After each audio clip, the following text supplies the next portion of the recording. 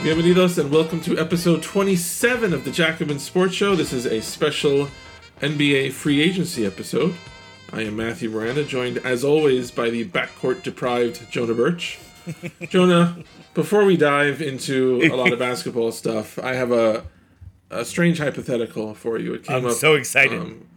So let's say if you adopted a shelter dog, which we advocate at the Jacobin Sports Show, and it turned out like this was just the absolute sweetest dog you have ever known. Like, it completes your life, it completes your family. Like, you did not know what life could be until this dog came into it. And then somehow, don't worry about the details, later you were to discover that in a past life, this dog was Joseph Stalin. Would you keep the dog? Or no? Wow. This is not an easy question. This is not, it's not easy. Yeah, I would definitely keep the dog. I mean, you know, there's got to be limits, right? I don't think I could handle a Nazi dog, but I think everybody, that's the thing. If you say Hitler, you guarantee, I think, a certain range of response to this question. But even just taking it down to Stalin, people are like, maybe. Look, I wouldn't even get a German Shepherd, dog. You know? In my house growing up, we called Volkswagens the Nazi car, you know, so yeah, you know, there's real limits there. You are comfortable profiling an entire category of dog. It literally, you know, yeah, absolutely, absolutely. A German Shepherd, please.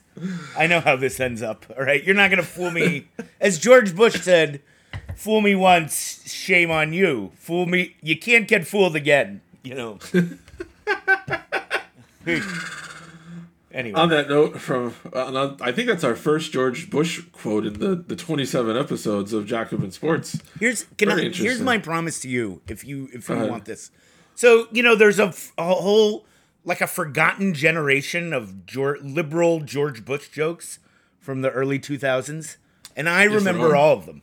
So, you know, on every show, I can share a classic 2004 era George Bush joke. That's if you want. You know, I'm just making that offer. I am not going to stop that from happening. I'll tell you that right now. All right, let's dive into obviously the biggest story in NBA free agency, without question, the Orlando Magic re-signing Robin Lopez to a 1 year. Oh, I'm sorry. Sorry, it has to be obviously the New York Knicks. In particular, the last 24 to maybe 36 hours, the Knicks getting Kemba Walker, who got a buyout from Oklahoma City, and New York signed the New York native to a 2-year, $16 million bargain. And then last night, news breaking that Julius Randle has signed a 4-year extension for barely less than $1 million less per year than what Chicago gave DeMar DeRozan. Just want to put it in that context for you.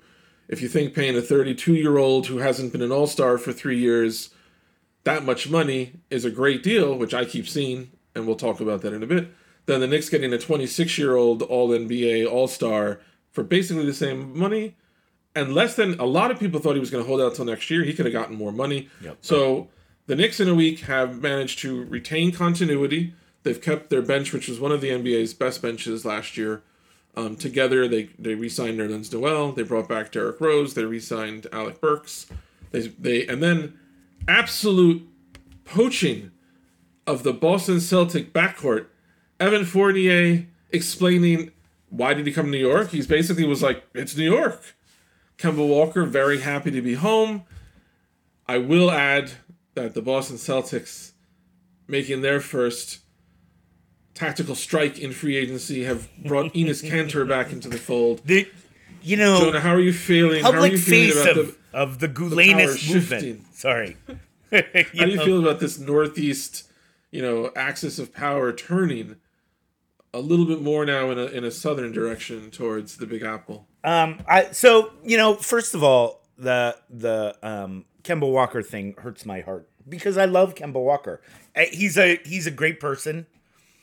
I think he was treated very badly at the end by the Boston media. Not to sound all Trumpish, they were very unfair to him. Very unfair. Got a Trump and a Bush reference so far. Where is this pod going? So it's a great story in a lot of ways. Even though I'm sad about Kemba leaving, happy that he's coming to the Knicks from the Bronx, from Soundview. You know, it makes a lot of sense. Rice High School. Yeah, right. Rice High School. There's a lot of there's real questions about whether Kemba's knees will ever be the same. Yeah. So if you watched him on Charlotte, or when he first came to the Celtics, the first couple of months there, Kemba was had to be one of the best pick and roll ball handlers in the league. You know, really someone who, as a modern NBA point guard, could run the high pick and roll and was really devastating, in a way that you see differently, but you see with people like Dame Lillard or Steph Curry. He had a few different weapons that he used. Particularly as a scorer, he was super effective. He could finish around the rim. That wasn't his strongest suit, but he definitely could do it. He's a smaller guard, obviously. But the combination of his mid-range game, which was super effective, and just the incredible off-the-bounce three-point shooting, really made him, really, really devastating in that regard. After he got hurt, and he played, he had some good stretches, definitely, the end of that, during the bubble, the end of that first year. But coming back this year, he was not nearly as effective, clearly, right? I mean, he was very inconsistent, and he wasn't able to carry an offense in that way. So it really is all about the health of his knees. Obviously, if he's something like the player that he was, that's an incredible coup for the Knicks. And a little bit, I get what Oklahoma City is doing, but it's too bad. Clearly, they couldn't get anything for him, right? They weren't able to move his contract, for anything of value. Fournier is a good player, and the Knicks 3-point shooting is going to be so much better next year, right? I mean, they're just going to be a much improved shooting team, and that's something that there's a lot of interesting parts there. I'm not sure they're at that top contender level. I mean, you would be able to speak to that better than I would. But they obviously are going to be, really improved. There's something interesting to say about what the Celtics are doing here. Because, to be fair to myself, a little bit, I think that the reason Evan Fournier came to the Knicks is because the Celtics were not going to match their contract offer, right? They were not going to give him as much money. I think he got 3 years guaranteed, plus a team option. $358 is guaranteed, and then, yeah. Yeah, so the Celtics weren't going to do that. And there's a lot of panic in Boston right now. It's worth a longer discussion, because I actually think what they're doing makes sense in a lot of ways. They're clearly saving all of their chips right now for a third star, right? They want to be a championship contending team, and obviously they didn't think Kemba was going to be able to play that role, or Fournier. In the short term, they're going to be. I mean, probably the Celtics will be better defensively next year. Not just because Kemba, very strong offensive player, had some weaknesses defensively. You replace him with Marcus Smart, Josh Richardson, better defensive players, but also the Al Horford stuff. Enes Kanter, face of the Gulanis movement, is obviously not going to help that. Not going to be a plus there.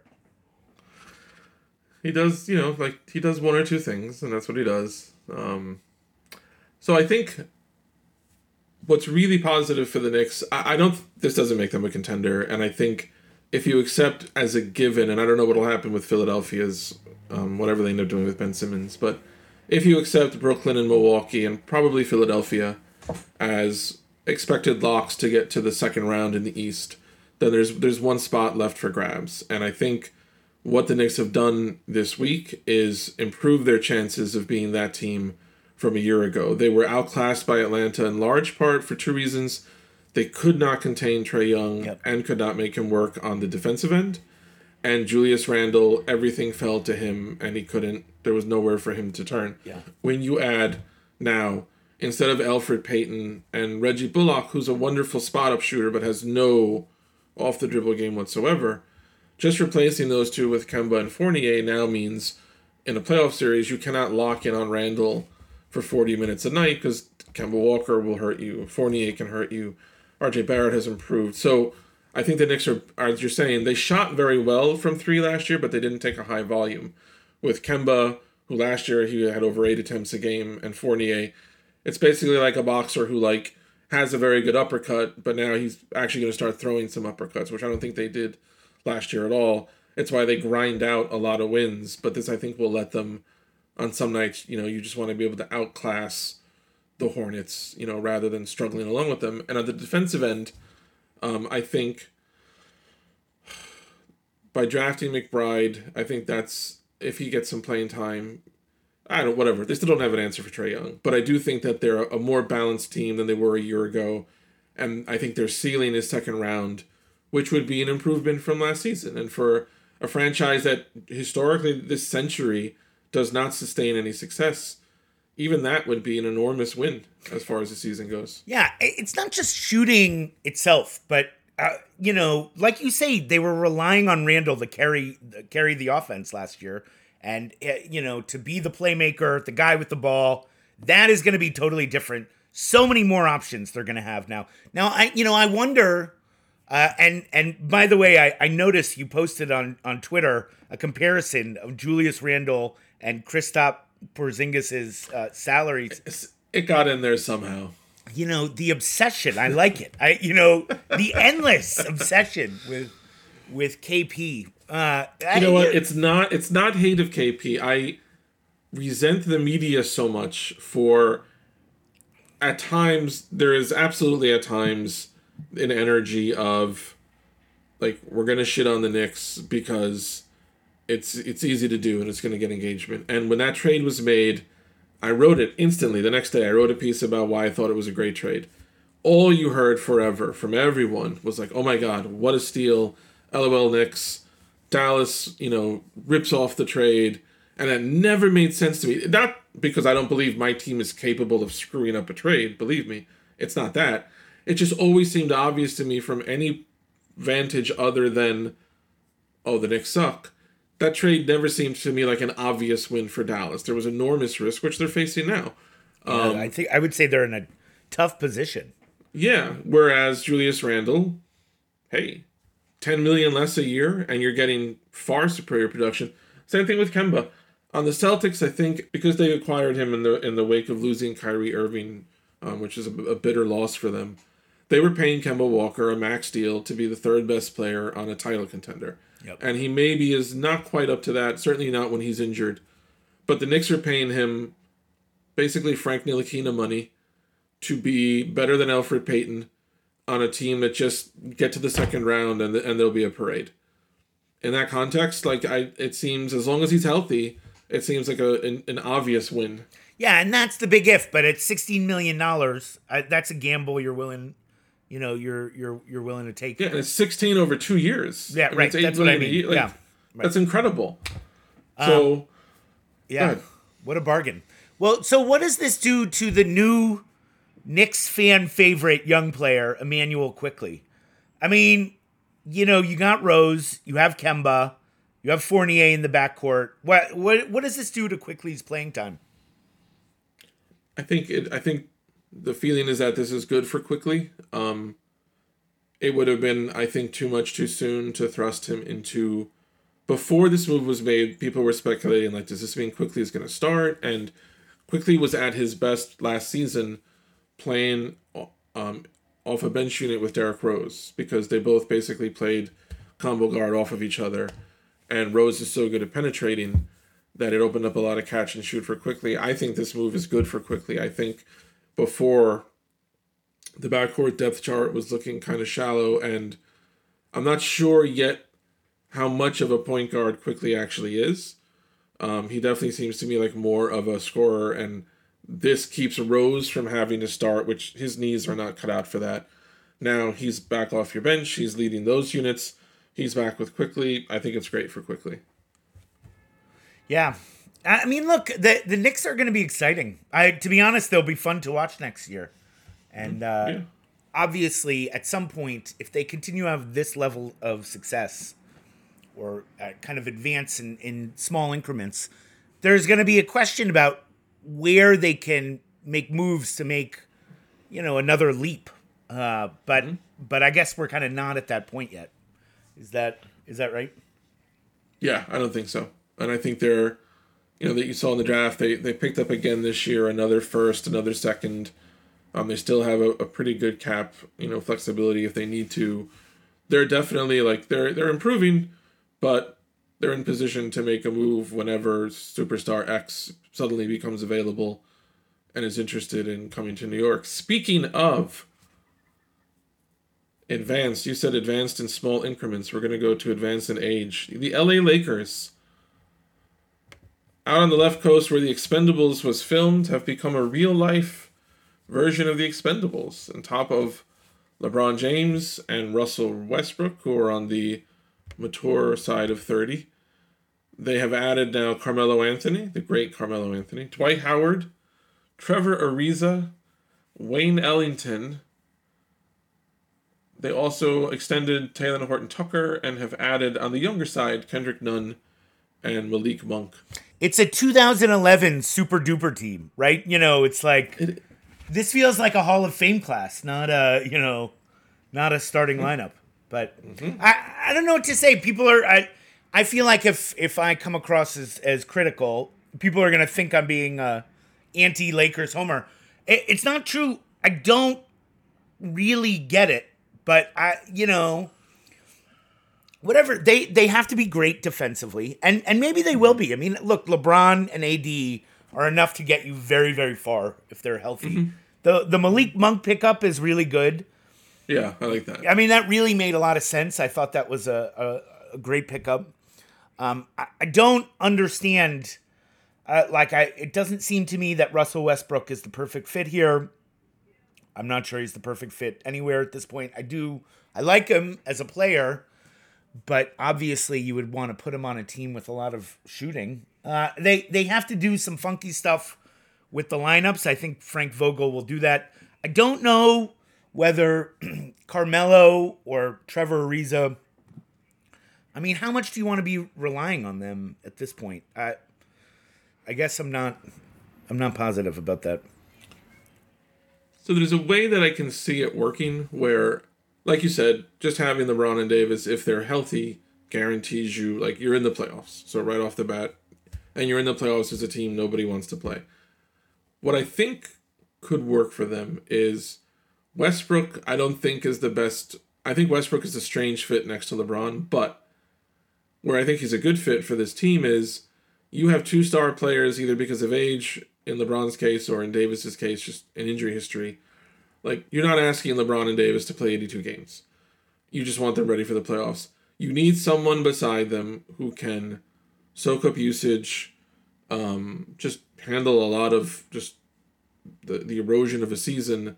And Westbrook is a player who is willing to throw himself into a wall over and over and over again. And I feel so if Westbrook... Basically, it's like a track relay, and if Westbrook can just get them to the anchor, and the anchor is fresh, they figure they'll win. The question with that, though, like you're saying, Carmelo and Ariza and Dwight Howard have all, at points, even in recent years, been very effective bench players, but it's hard to rely on 3 or 4 older players to be healthy when you need them all to be healthy, and now the Lakers are relying on more than that, to all be healthy enough to have consistency, enough, I really like that they extended Horton-Tucker. He's an intriguing prospect. He's young. Sure. And I think Monk and Nunn maybe can give them some of that time also, but it's interesting. I think it can work. I just don't know if it can stand up long enough to work when they need it to, Let me ask you another question, which is former, now, I guess, Lakers fan favorite Alex Caruso was really important to this team the last couple of years. I actually think Lakers fans still really like him. He was super important to the team. He was obviously a really excellent defender, a guy who could shoot the ball, did a number of things. Aren't they going to miss him? Am I crazy to think that was a big loss for them? I think it is a big loss. And I read somewhere that he wanted to come back, maybe for even less than he got from Chicago.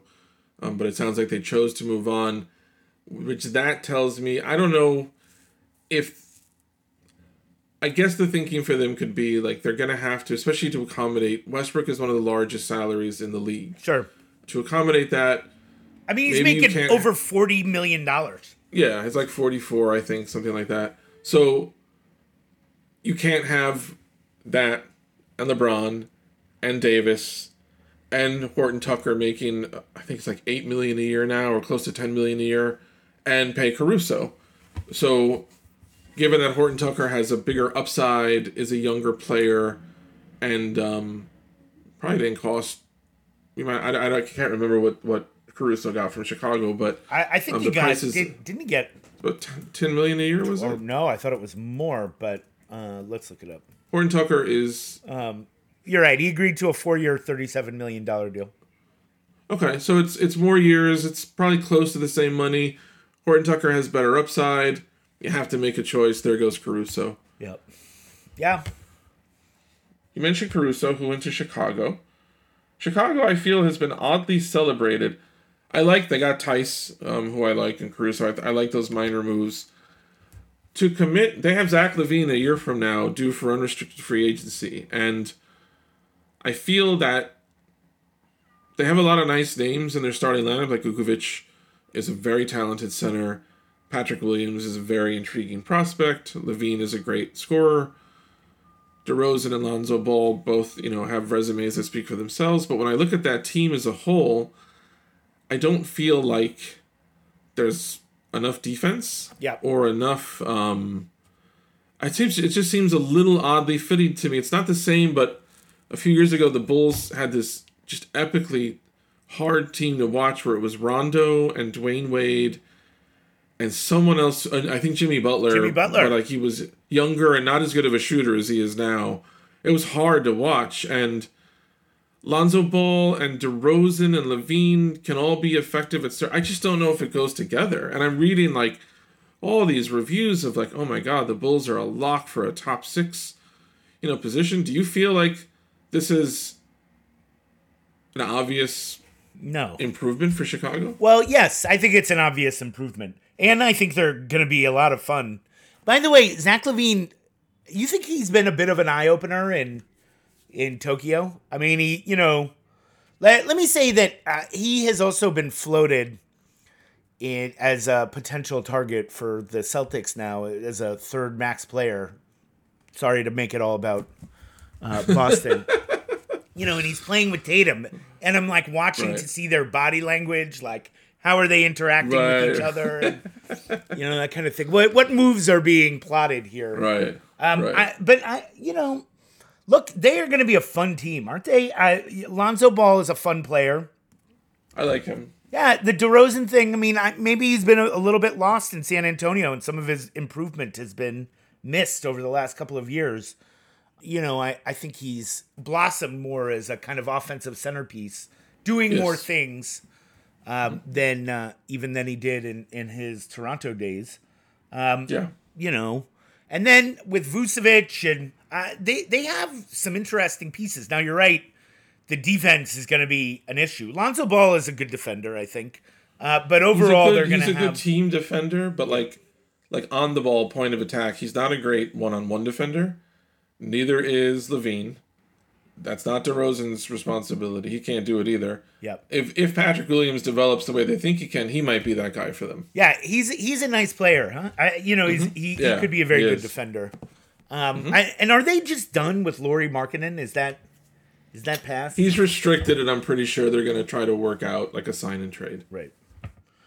I don't know if they're a guaranteed top 6, but they are going to be more competitive, I think. I think so too, but more competitive when they were one of, I think now 10 teams to make it. So 5 teams in each conference don't even make the play-in tournament. They were one of those teams. So I think they're more competitive. They could be a team that gets in the play-in tournament, but I don't see guaranteed top 6 at all. Speaking of Eastern Conference teams that we love to hate, the Miami Heat have been extremely busy this offseason as well. They have added many big names. In addition to retaining Jimmy Butler and Duncan Robinson with extensions, Miami has added Kyle Lowry, PJ Tucker, a.k.a. the rich man's Jay Crowder, and, on a minimum deal, Victor Oladipo. Last season, the Heat did not get out of the first round. They were swept by the Bucks. They've made a lot of moves. Doesn't matter. Do you feel like, yep, Miami's onto something? This is another one that I don't get, and I'm almost certainly going to be proven wrong because Pat Riley, who is the devil, but is an evil genius. He's a good devil. He is. He's a very talented, obviously, team builder. Schenectady's own Pat Riley. Is that right? Yeah, New York's own kid. Very, very blue-collar upbringing and community. Interesting. Didn't he go to Kentucky and play under... He did. Who was the segregationist coach? Adolph Rupp? Which one? Yeah. Yeah, exactly. Sorry, I just had to associate Pat Riley with bad things. You don't hate the Lakers at all, Joe. No, but look, I think Dragic and Lowry are around the same age. I understand that Kyle Lowry is, first of all, a great point guard, has been a great player, a great leader for a team, and you could see the vaunted culture, Heat culture, he and Jimmy Butler kind of being at the core of that. I don't know how much of an improvement he is over Dragic, who's done really good things for the Heat, over the last couple of years.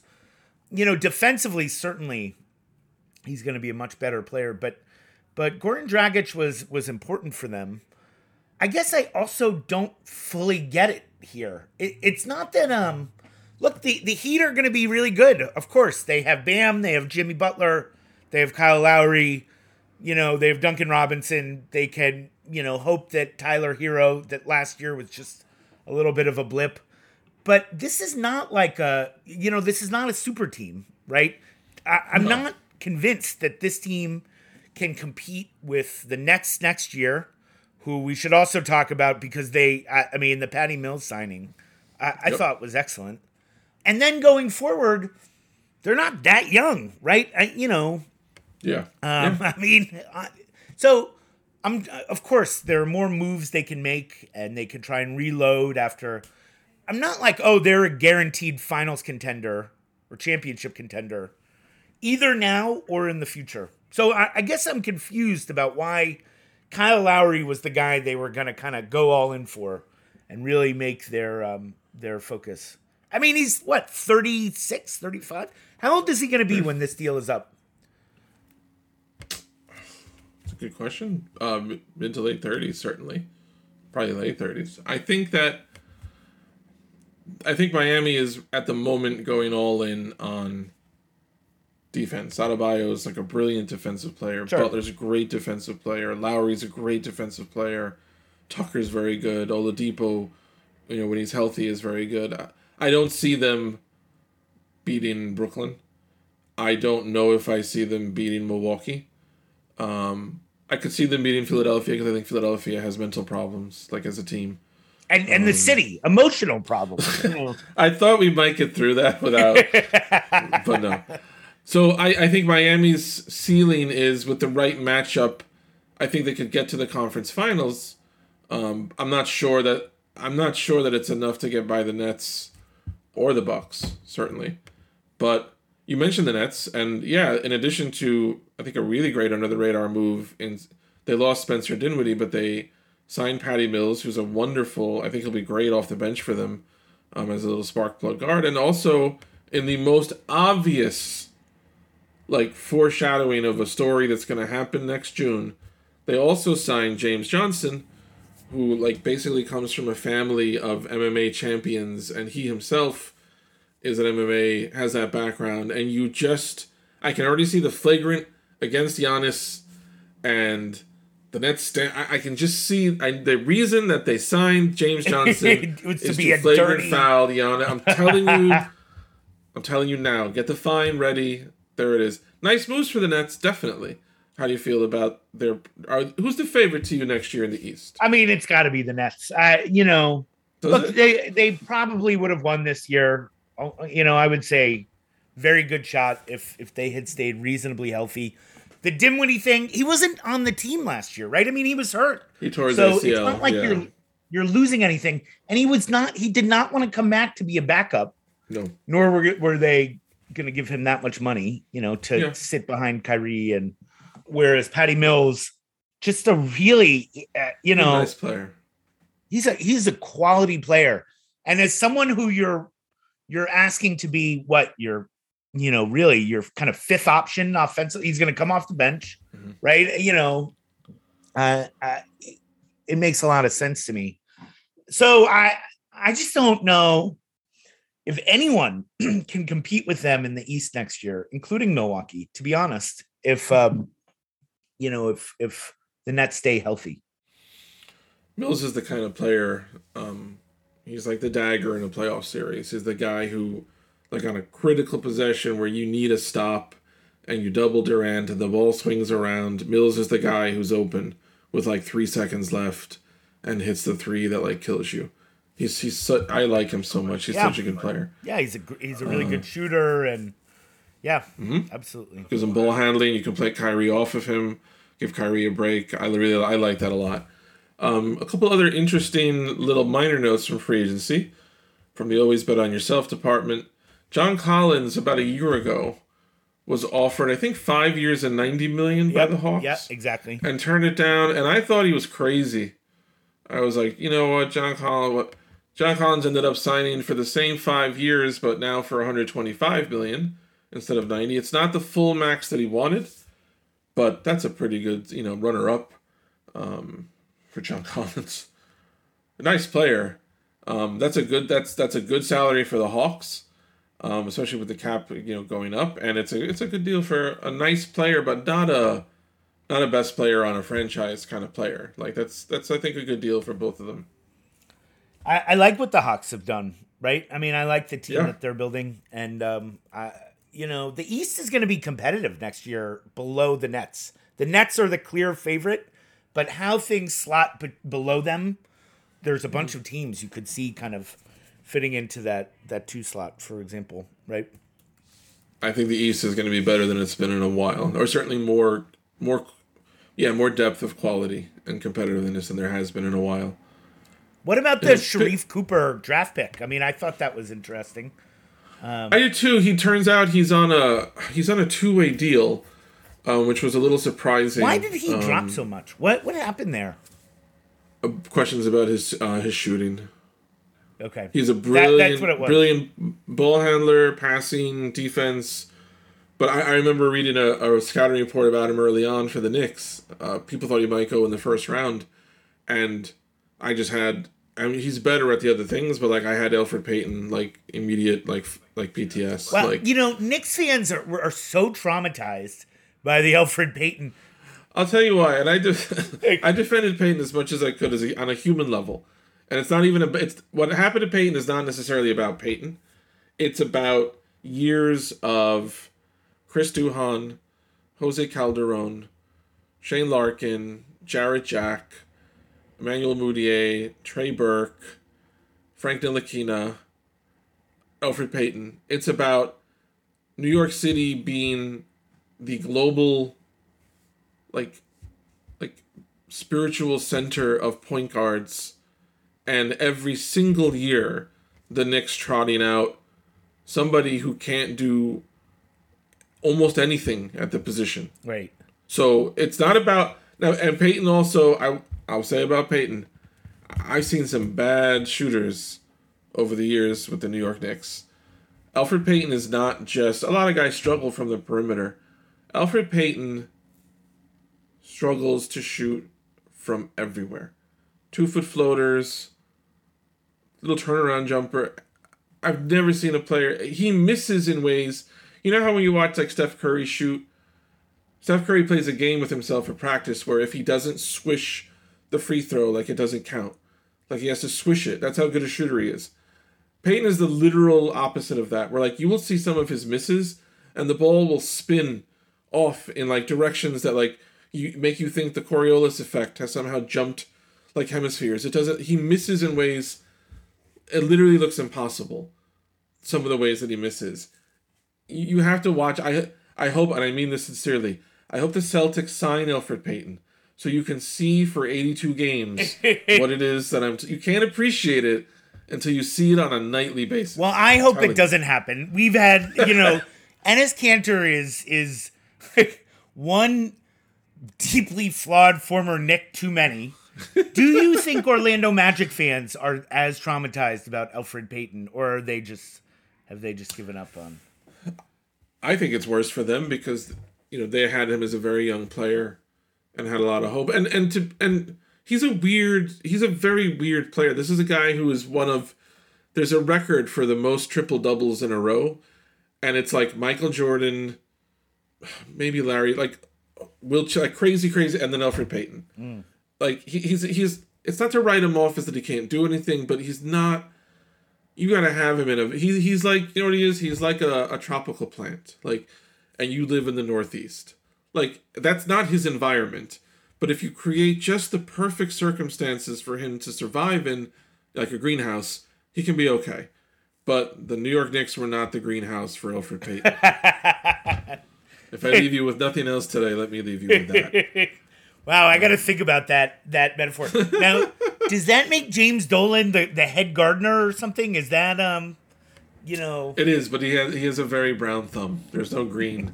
There's no green happening there at all. As New York Ranger fans will tell you if you talk to them right now for 5 minutes. Why are they angry at James Dolan?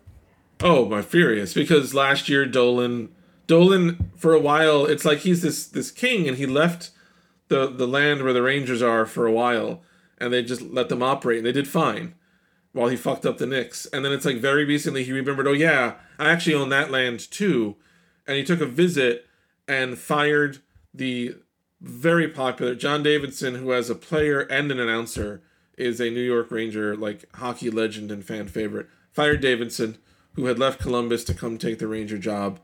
Fired Jeff Gordon, and hired Chris Drury, who's a big name, which Dolan loves.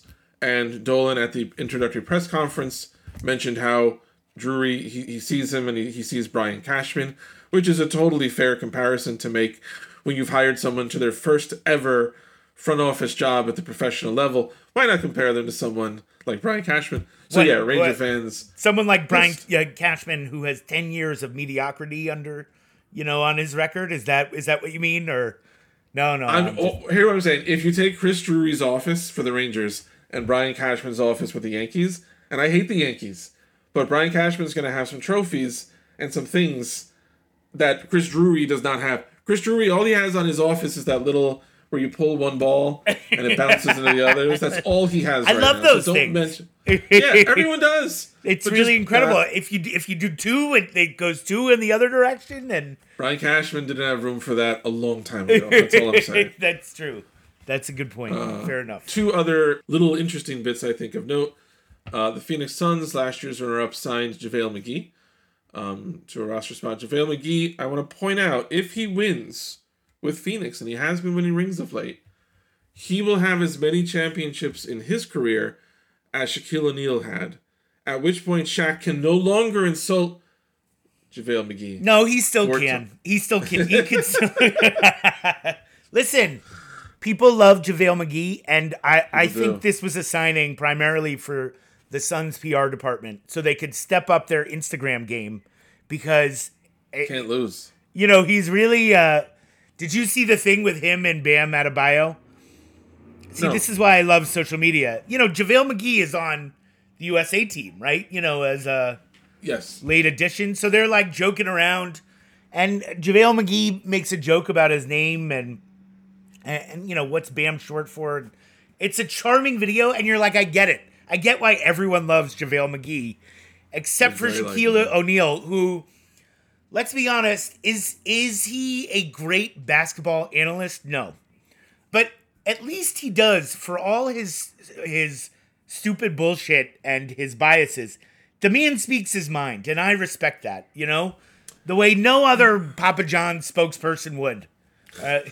Or whatever company he's repping right now. Icy Hot, the General, there's a few. Shaq is weird because two of the strange things about Shaq are to have been as enormous as he was, as successful as he was, and he still, like you're saying, will do a commercial for anybody who pays him. Anybody. Literally anyone. The General looks like a high school really video, and he's always in that stupid car with him. I remember first time I saw that. Yeah.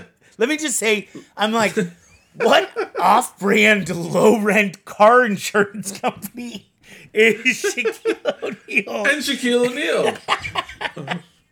And also, for a guy who spent much of his career talking about his rightful place in like the pantheon of NBA centers, NBA greats, and I think sometimes his career is slept on by people somehow, but the number of significantly smaller in stature modern day centers that he has beefs with and that he goes after would be like if Michael Jordan, felt like he had to talk shit about Ronnie Brewer. Like, why does Shaq have to go after? He goes after every center. And the funniest thing to me is that the root of all this is Shaq being pissed at Dwight Howard for adopting the Superman logo. Something Shaquille O'Neal had nothing to do with the creation of. Nothing. Superman was around 40 years before Shaq, but as far as Shaq can tell, Joel Klein, nope. Everyone who created Superman, nope. Nobody heard of him until Shaq took it.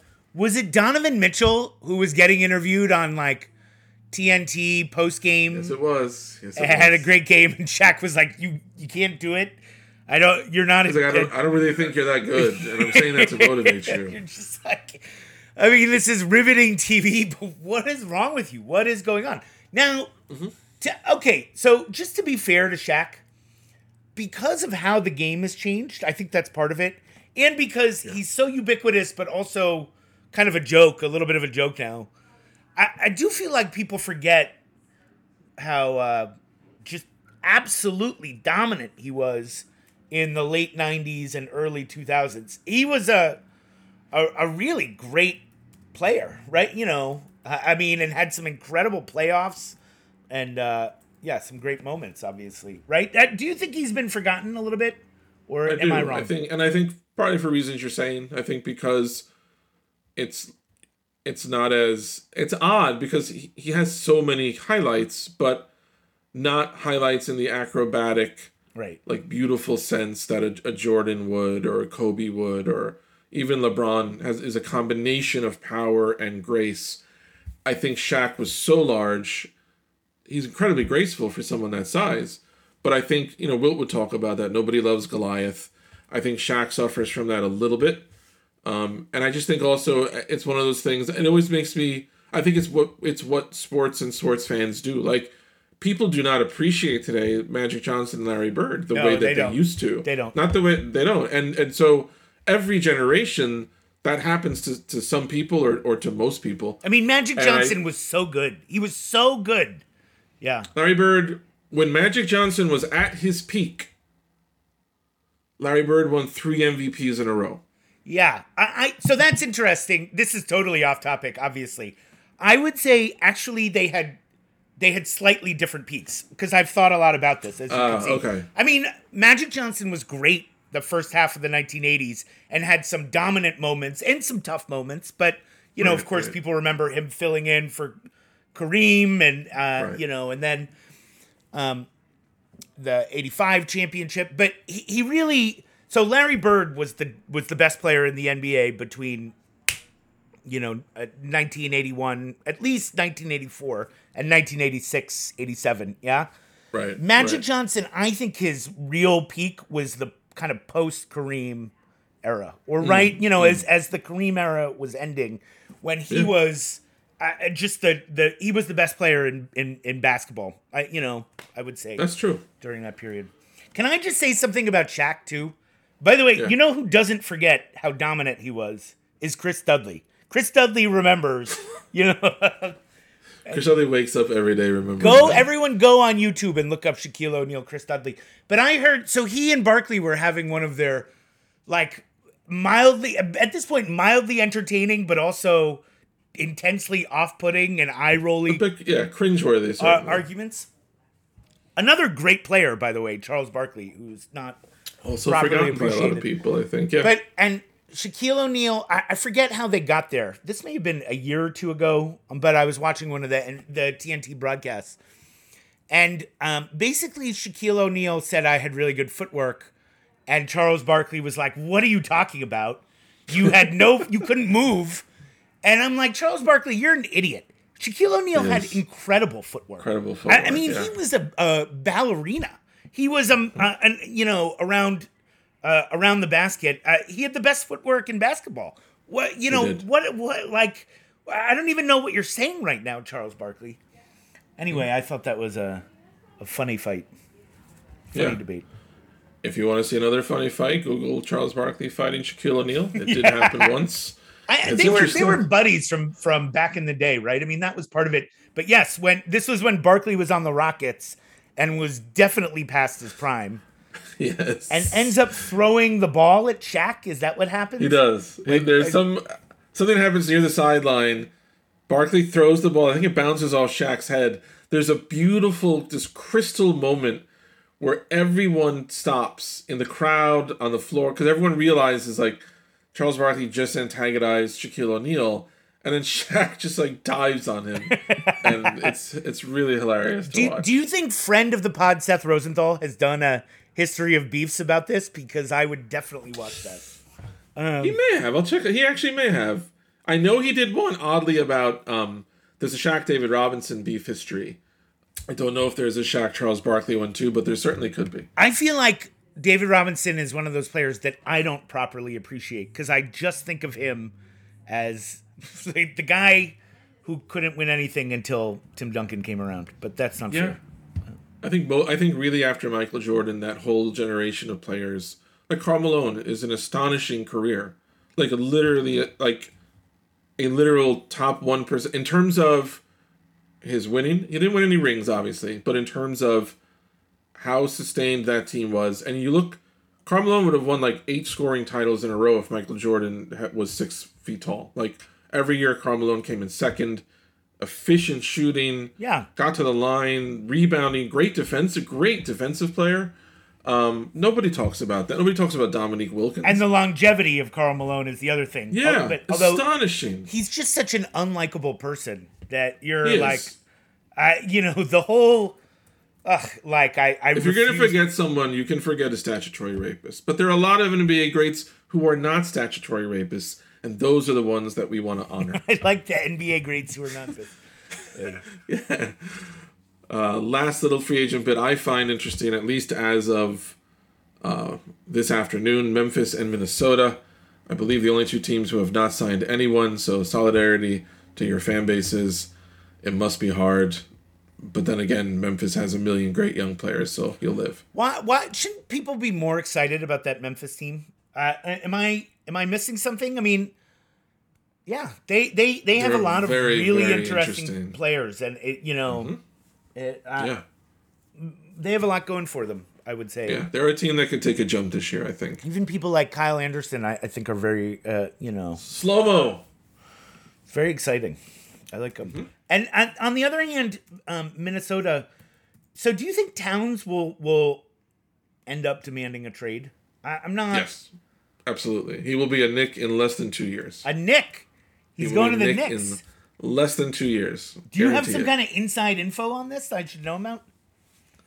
It's not the years; it's the mileage. I'm telling you, less than 2 years. You heard it here first. Jacobin Sports Show. This will be airing on Friday, August 5th, 2021. Karl Anthony Towns, a New York Knick. Set your time machines. Yeah. Get in that DeLorean and go watch it happen. Jonah, any thoughts on the men's Olympic basketball semifinals? The U.S. Defeated Australia earlier today. Probably much earlier today. So I couldn't sleep last night, and I stayed up and watched it. Yeah. And, the U.S. was getting killed at some point in the second quarter by Patty Mills and, that Australia team, obviously. Yeah. Good team. Yeah. They are a good team, and they play well together, and they know what they were very good defensively. And then Kevin Durant just came out and just absolutely murdered a nation. And I'm just like, oh my God, Kevin Durant is really good at basketball. It is. Again, this is one of those things where I don't give a shit, really. I don't care if the U.S. team wins. I don't think other people really do. In some ways, probably the media prefers the kind of that they lose, and so they can do all this hand wringing about something no one actually gives a shit about. Whereas, I think in Australia, basketball fans probably do care, right, about the national team playing the United States. So I almost felt bad about them. But it is fun to watch this collection of talent. And even Drew Holiday was really good and was a really good selection for this team as a defender in particular, and someone who could be a point guard. Yeah, there's a lot of interesting stuff going on. The person I feel worst for, Jeremy Grant. Poor Jeremy Grant. Grant got chosen on the original team, ends up the 12th man on the Olympic team. I hope he really, really likes Tokyo, because he's not doing a lot of playing on the court. I'm sure Jeremy Grant is having a nice summer. Good. He deserves it. Sure. It does. He deserves it. Now, when are we going to talk about baseball? Are you ignoring baseball because you don't want to talk about how good the Red Sox are? Because I have no... Hey, Sox have always been my American League team. I have no beef with the Red Sox at all. I'm surprised by how they're doing.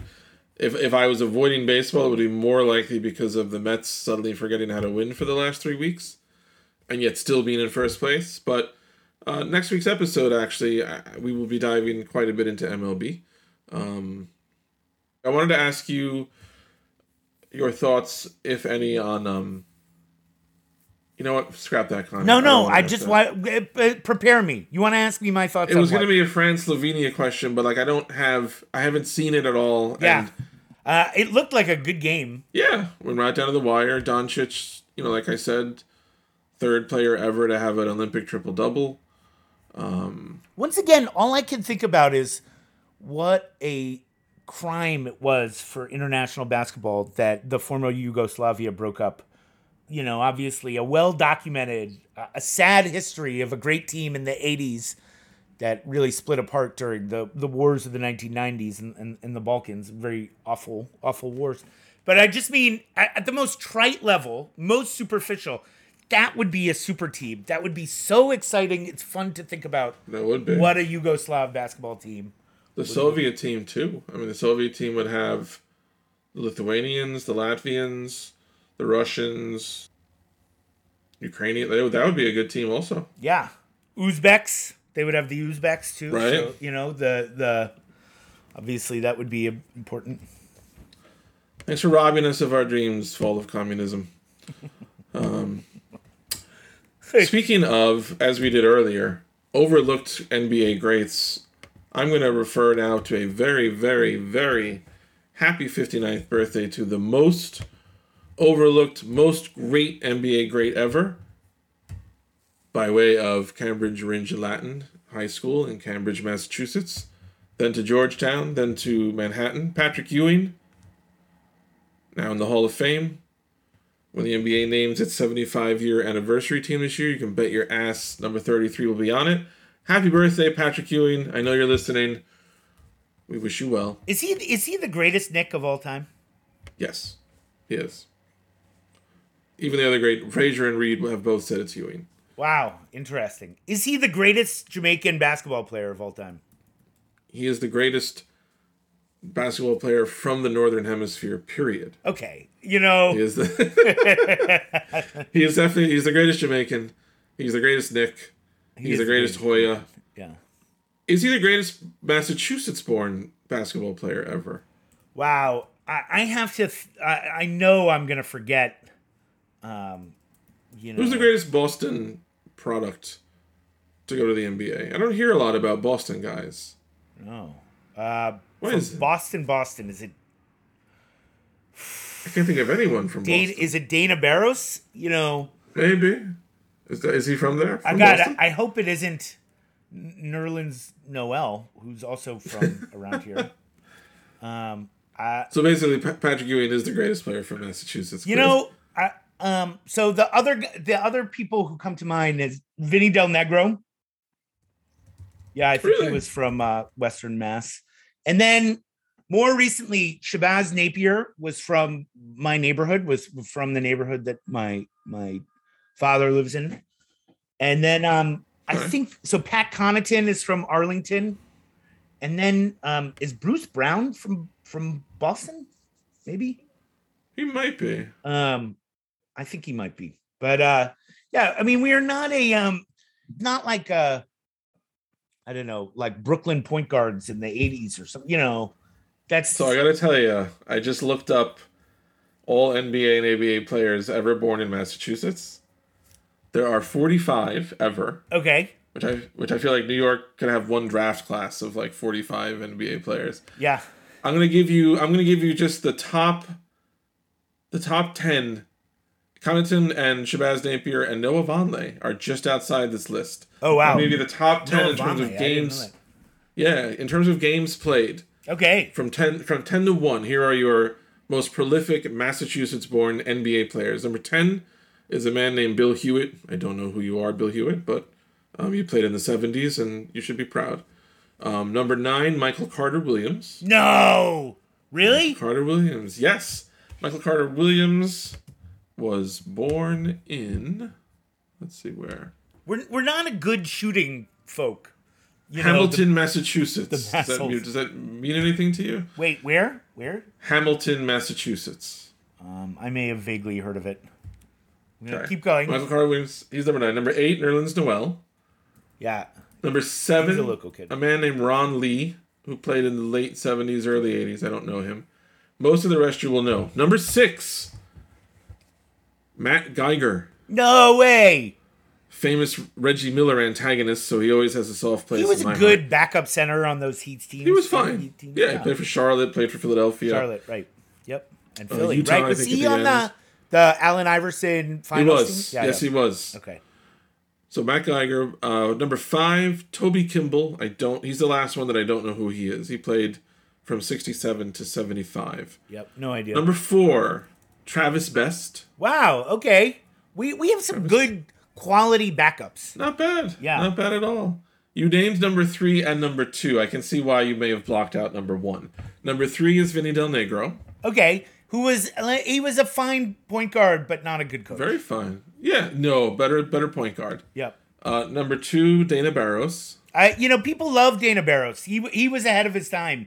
He would be much more effective, right? If he played today. The number 1. I'm so excited to find this out. Very cool. A 4-time All-Star. Who? A 2-time NBA champion. Born in Boston, Massachusetts. In 1957. Your favorite, Bill Laimbeer. Fuck you. It's true. I'm looking at it right now. It's Bill Laimbeer. Bill Laimbeer is from Boston? No, he isn't. I don't know how long he lived there, because it says he played in high school in California. All I'm saying is he was born in Boston. Maybe he was on a flight trying to get out, and he came out. Oh my god. But Bill Laimbeer, born in Boston. Oh my god. Wow. You're blowing my mind right now. Right? So, if I remember, Bill Laimbeer's father, maybe we talked about this, was an executive for some company, right? Yes. Wasn't it a company that was nationalized at some point by Hugo Chavez? Yes. It's just wonderful. It makes me so happy. I hope his life's work was destroyed, through nationalization. Not destroyed, but expropriated, let's say. This may help you too. Among the list of career nicknames on Basketball Reference for Bill Laimbeer is the Prince of Darkness, His Heinous, and Counterfeit Bill. Yeah. Do you know legendary Celtics announcer Johnny Most? Of course, yeah, definitely. And he hated Bill Laimbeer, I believe. I mean, he hated all of the Pistons. And who was it? McDirty and McNasty, he called them. I think so. I'm gonna forget McFilthy and McNasty. And little Lord Fauntleroy. Yes, yeah. I think he called Isaiah Thomas Little Lord. He did. Yeah, and Crybaby Johnson. And the dirty way they do things around here. You will not hear Mike Breen talking that way about the Atlanta Hawks the next time the Knicks play them. Certainly not. That's true. So, yeah. So, basically, all of that sprung from Happy Birthday, Patrick Ewing. So, that's the end of our show for the day. Remember, you can follow Jonah on Twitter at JonahB1793. I am at mmiranda613. Follow the Jacobin Sports Show on Twitter at Jacobin Sports. And email us at jacobinsports@gmail.com. A few people have emailed. We will get back to you recently. Unfortunately, the entire Jacobin intern class was stricken with some horrible disease Zika last virus, week.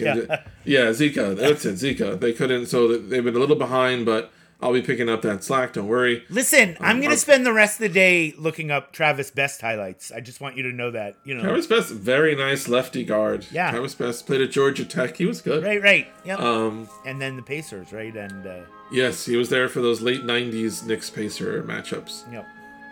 Our producer, as always, is the delightfully refined Connor Gillies. He is delightfully refined, yes. Right? That's all for this week. Thank you for listening, and we will be back next week, everybody. Take care.